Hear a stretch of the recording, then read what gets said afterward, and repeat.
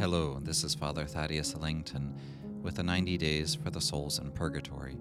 Today is day 89. We're almost there. Today we intercede for the souls of the deceased from one's own parish. We began with praying for those of our own family, those who are our blood relatives, because we are most obligated to those to whom we are bound by a particular bond, especially that of blood. Now we remember all those who are from our parish. If we think of the amount of funerals that we have in a week, there are a fair amount of Catholics who pass away each week. There are many of the elderly who return to God precisely in that elderly age, recognizing that they will soon encounter God.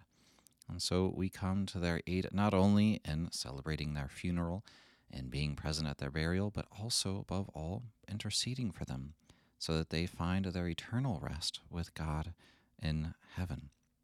One practical way to do this is to look at the church bulletin. Some parishes put the names of the deceased in certain areas, certain page, those who passed away or funerals to be celebrated. And some parishes also put the intentions for the masses. And often you will find a little cross next to the name, indicating that the mass intention is for someone who has passed away.